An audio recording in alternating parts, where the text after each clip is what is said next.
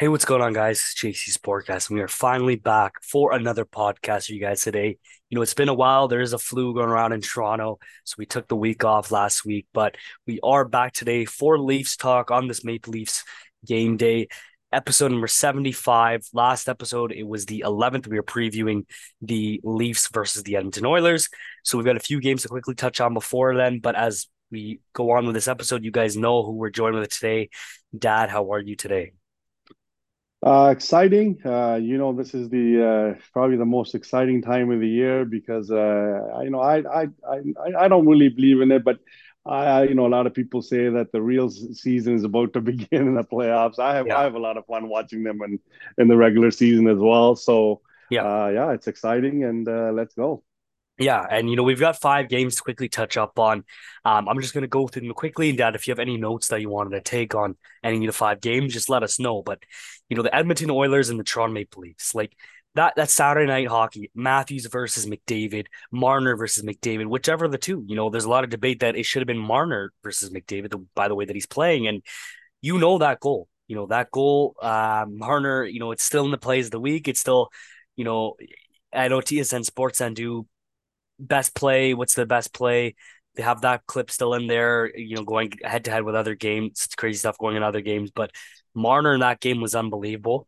I thought he was the best player on the ice. McDavid still had his goal. You saw Matthews and McDavid going at it, but Marner was unbelievable. He had 4 points that night. Tavares had two, Noel Acciari had two, and Matthews and Nylander both had one. But I thought they were phenomenal in that game.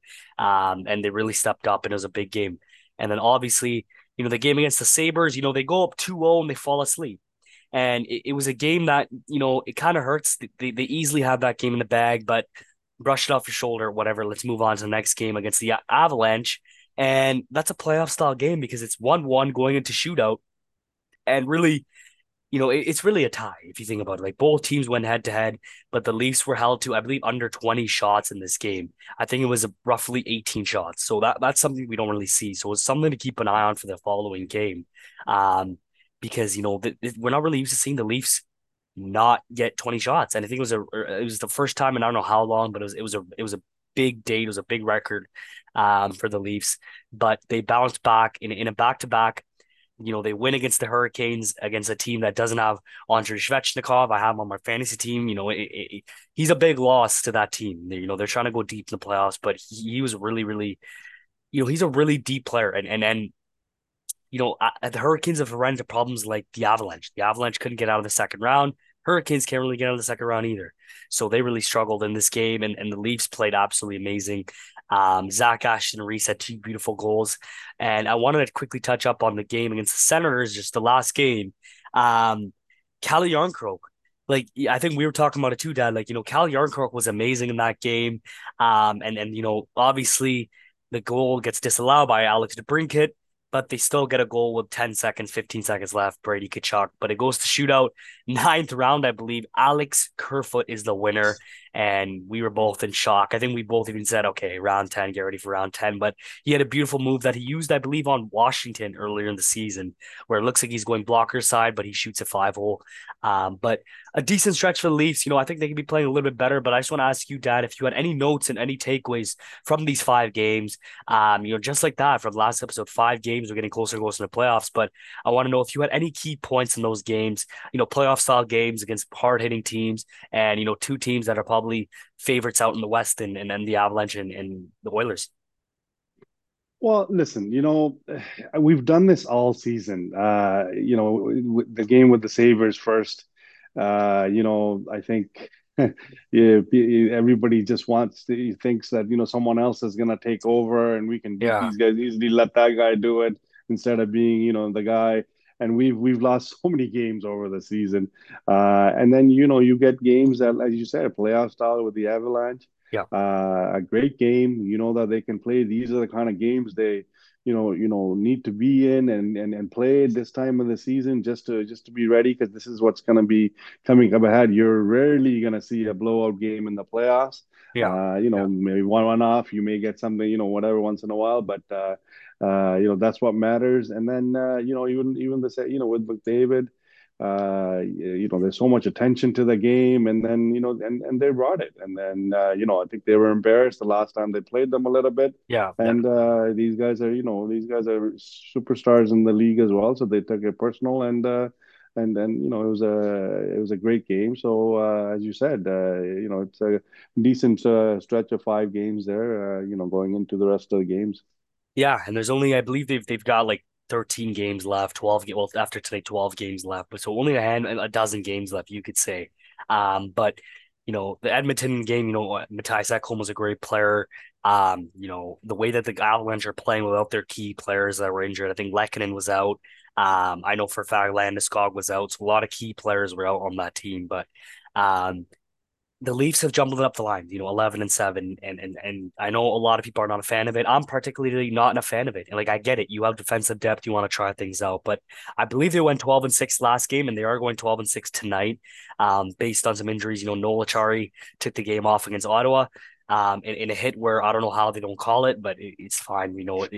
As Leafs fans, we people laugh when we cry or complaining about calls, whatever you want to call it. But I don't know how that didn't get called. He clearly got hit, but he's back in the lineup tonight on the fourth line with Cam and Ashton Reese.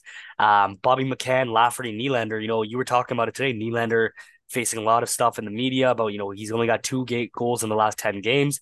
Bobby McMahon, I'm really happy he's in this lineup. He had a few chances. He almost had that shootout winner too. So it'd be great to see if he can get a goal tonight. That'd be amazing. Bunting, Tavares, Marner, no complaints there. It should be a great line.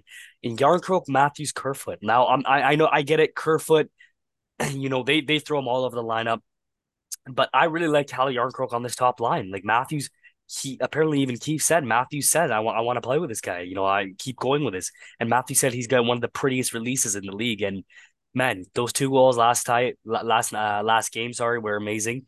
And if he's not picked up in your fantasy league, I would pick him up because he's gonna get a lot of ice time with Matthews. He's gonna look great looks for Matthews because they both go. Matthews gonna probably go fighting pucks deep, and Yarncroke does do every now and then. But if he gets that shot off, it's a great shot, and I really like that line. But I just want to ask you, how do you feel about these lines? They stick with McCabe and Liljegren, Giordano and Hole, Riley Gustafson. So I believe it looks like Luke Shen will be sitting tonight. And it makes sense that he's going to be sitting because, they don't want to, I guess, tire him out. And Giordano did sit over the weekend. So I like how they're resting their key players who are going to be crucial in the playoffs. But I wanted to ask you, what do you think about these lines? It's got Matthews, Marner, Nylander on separate lines. I'd assume they want Nylander to get going, and Tavares to get going. There's a big chance Tavares tonight against his former team. But once those two get going, I'd assume that they put two back on one line and two on the other. But what are your thoughts going into this game and these new look lines? I think what is being set up here is for O'Reilly's return. I think you want to get at least two guys that are going to be on the line. They know that you can throw Nylander with Tavares and Marner, or you can throw him with Matthews, uh, whoever it is. That he'll get going. I think it's the third guy that they're really working on, and they're working on a third line once Riley comes back. Even if you take Kerford off the top line and move one of the other guys. Lafferty or somebody, on to play with Matthews and John Croc, and then Riley and Nylander. Yeah, You've got three lines that are, going to be a trouble for any defense, any team out there. So, I think that's what they're trying to set this up.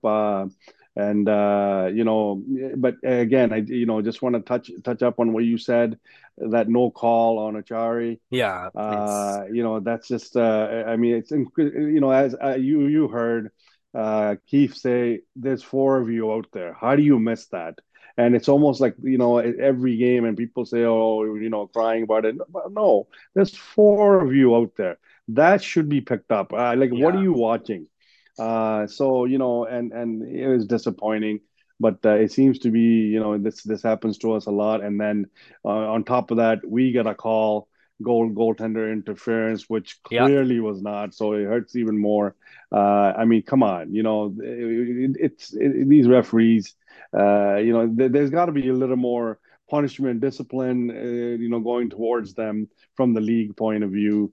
because this late in the season, these things can't be happening. A guy gets a concussion, is out for 3 to 4 weeks. There goes a good pickup that we had, but it's frustrating.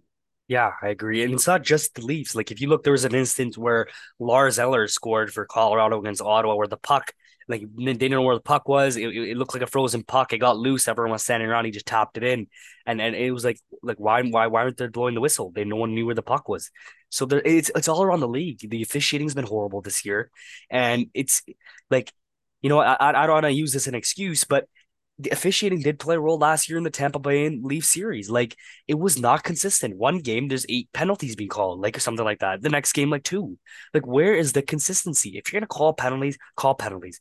Matthews being held. I don't know who was holding him in game six overtime in front of an official's eyes, and that doesn't get called. But you call a Justin Hole iffy pick in game seven. Like this, the officiating needs to be better. And that missed call, like, Achari came out and talked about it. He said, I'm feeling better. He did hand off the belt in that same game, and they do this stuff with like the wrestling Leafs belt, so that's a good sign. And he's gonna be back in the lineup today, so that's great to see. I like Luke Shen obviously getting a hit on Sebastian Aho, that was great, and he got a Luke sorry chance there, so that was great. But I want to touch up on one last thing before we talk about the game here tonight.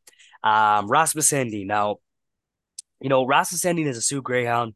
Rasmus Sandin was the 27th or 28th overall pick in the first round. He's a great player. And it was sad seeing him go. But, there's a lot of, I guess you could say publicity and media attention over the summer about his contract situation. Him and Lilligren were both RFAs. Dubas wanted similar contracts, 2 years, roughly 2.5 to 3 million. And Sandin had an interview today with The Athletic, and he said, what people don't know is that my mom got sick in the beginning of 2022. She got cancer. She had some serious surgeries.